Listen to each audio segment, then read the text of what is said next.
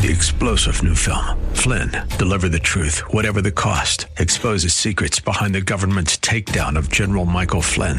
Flynn knew what the intel world had been up to. He ordered the first audit of the use of contractors. This set off alarm bells. He told the truth. He was the most dangerous person for Donald Trump to hire. They had to get rid of Flynn. Flynn, deliver the truth, whatever the cost. Available now. Watch it today. Go to salemnow.com. salemnow.com.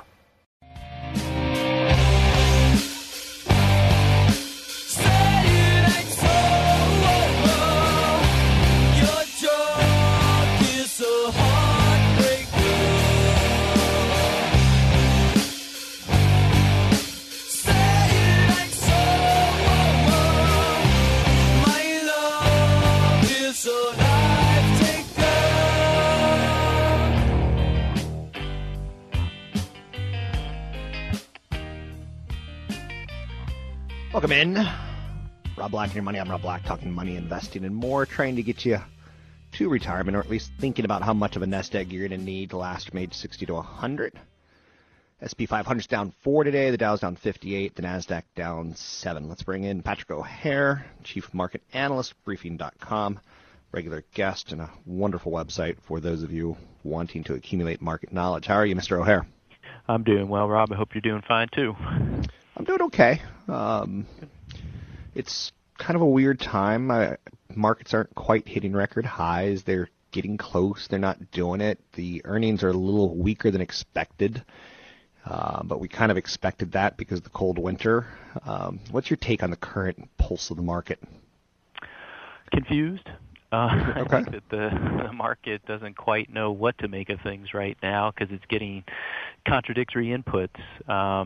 You have the major stock averages, the S&P 500, the Dow Jones Industrial Average, the Dow Jones Transportation Average, all sitting at or near all-time highs. At the same time, you have a Treasury market that's been rallying all year long and defying pretty much all expectations that were set ahead of this year, and on top of that, you've got some weakness in the dollar, and those latter two inputs, the strength in treasuries and the weakness in the dollar, don't line up well with these arguments that the economy, the U.S. economy, is poised to hit escape velocity, which in turn should invite higher interest rates. So some really challenging conditions here, and we think that that's what's contributing to this chop that we've been seeing, where you're up one day and down the next, or even down big in the morning and up in the afternoon. There's just no real continuity there in the trading action.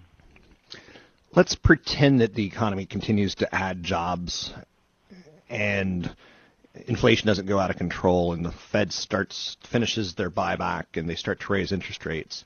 How do you think the market's going to respond during that time of transition? Well, I mean, theoretically, it should do well if job growth is going to continue and you're not going to get, inflation with that.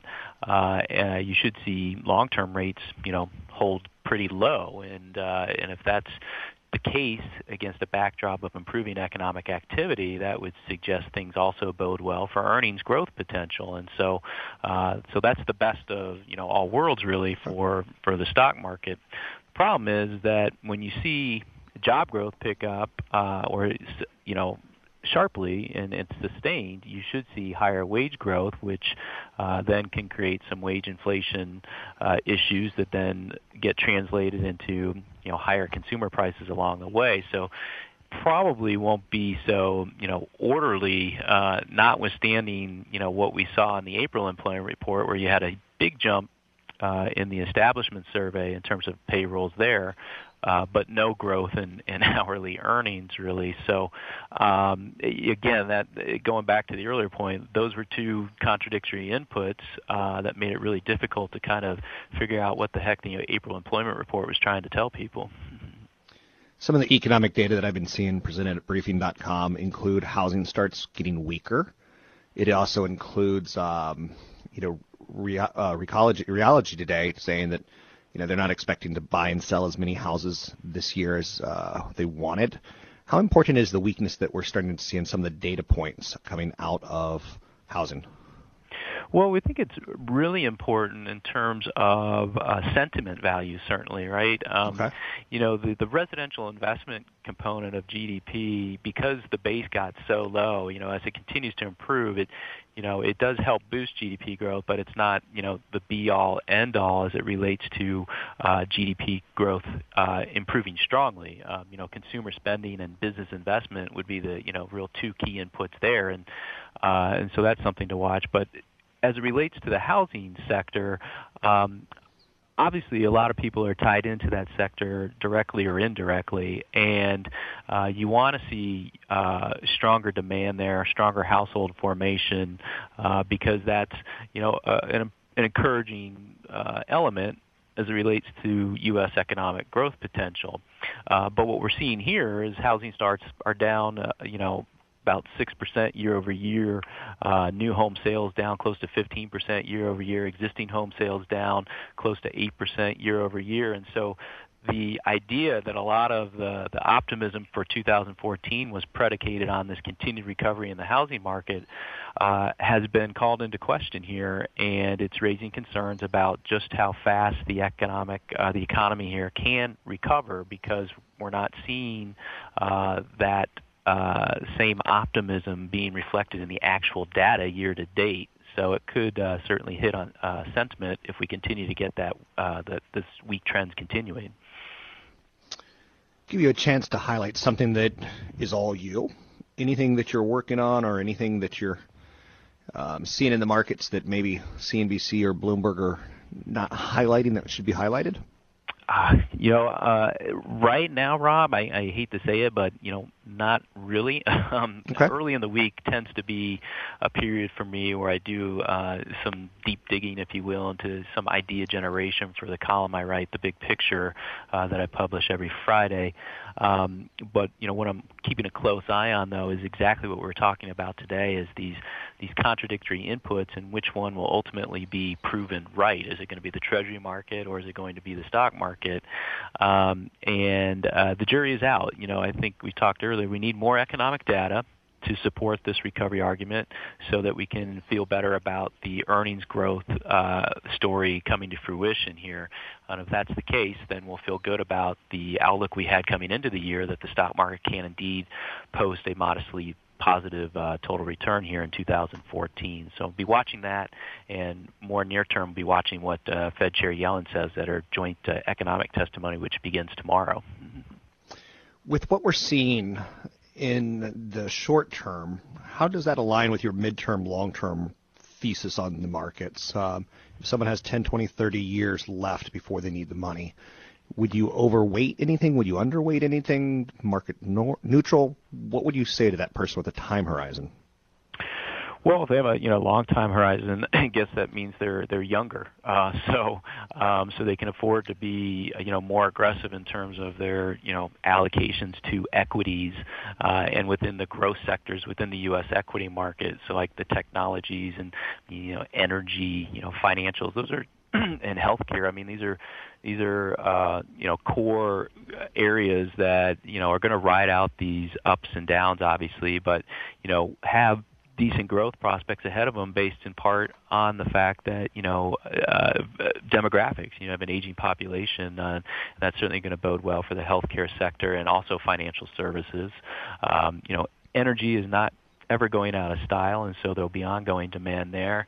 And technology, of course, is always the place that we come back to as a growth area. So if you've got 20, 30 years, you can still afford to be, I think, overweight the U.S. market and overweight some of those cyclical areas I talked about, but showing appreciation still for some of the income-generating potential that's provided in some of these more defensive-oriented areas like the consumer staples and the utility sector, which have afforded investors this year certainly a nice cushion as the market's been pretty volatile. Speaking with Patrick O'Hare, Chief Market Analyst, Briefing.com. Briefing provides independent live market analysis, U.S. and international markets, and much, much, much more. One last question for you. I say a lot of dumb things on radio to kind of teach some lessons. Like I say, have standards. Don't date someone 11 years younger than you. Twitter, I say don't buy IPOs in their first year. Let some of that lockup expiration happen. You have to have that standard with very few exceptions. Maybe if the market crashes during that year and you really, really want to own something, maybe pick up a little bit of it. But what are your thoughts on Twitter at this time? Well, I think it's, my thought is that people are learning that momentum investing cuts both ways. It was a hot stock.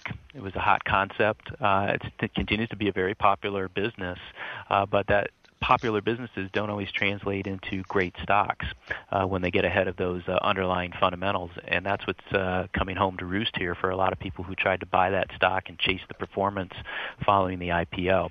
So you have to be careful about investing in a business concept when the stock is so far ahead of what the company is actually delivering or could possibly deliver in the next several years. Anything else you want to chime in on? We've got about a minute. Well, I think, what we're seeing develop here today is certainly some interesting move within the currency markets. The U.S. dollar is certainly not doing all that great. We're seeing continued strength in the yen, which is something to watch out for given a lot of the leverage that's tied up in so-called yen-based carry trades. And so if the yen continues to strengthen, investors who have borrowed in low-yielding yen, it becomes more cost-prohibitive, more expensive for them to pay back those loans, and they could be forced into selling some of those positions to pay back those loans. So that's one risk area that needs to be watched carefully here and could provide some upset for the market if the yen continues to strengthen against the dollar. Thanks very much. Always making it very interesting and insightful. Patrick O'Hare, Chief Market Analyst, Briefing.com. Check out the website. Check it out. I've been using it for I think 13 to 14 years now, and I could say honestly, it's only gotten better, and it's worth every penny depending on whether you go with a low-end subscription or a high-end subscription. Top-notch data. Also, they have a Twitter handle, Briefing.com. It's not Briefing.com because Twitter made that kind of messed up. Briefing.com. My Twitter handle, Rob Black Show. My YouTube handle, Rob Black Show. You can find me on Facebook, Cron4 Rob Black.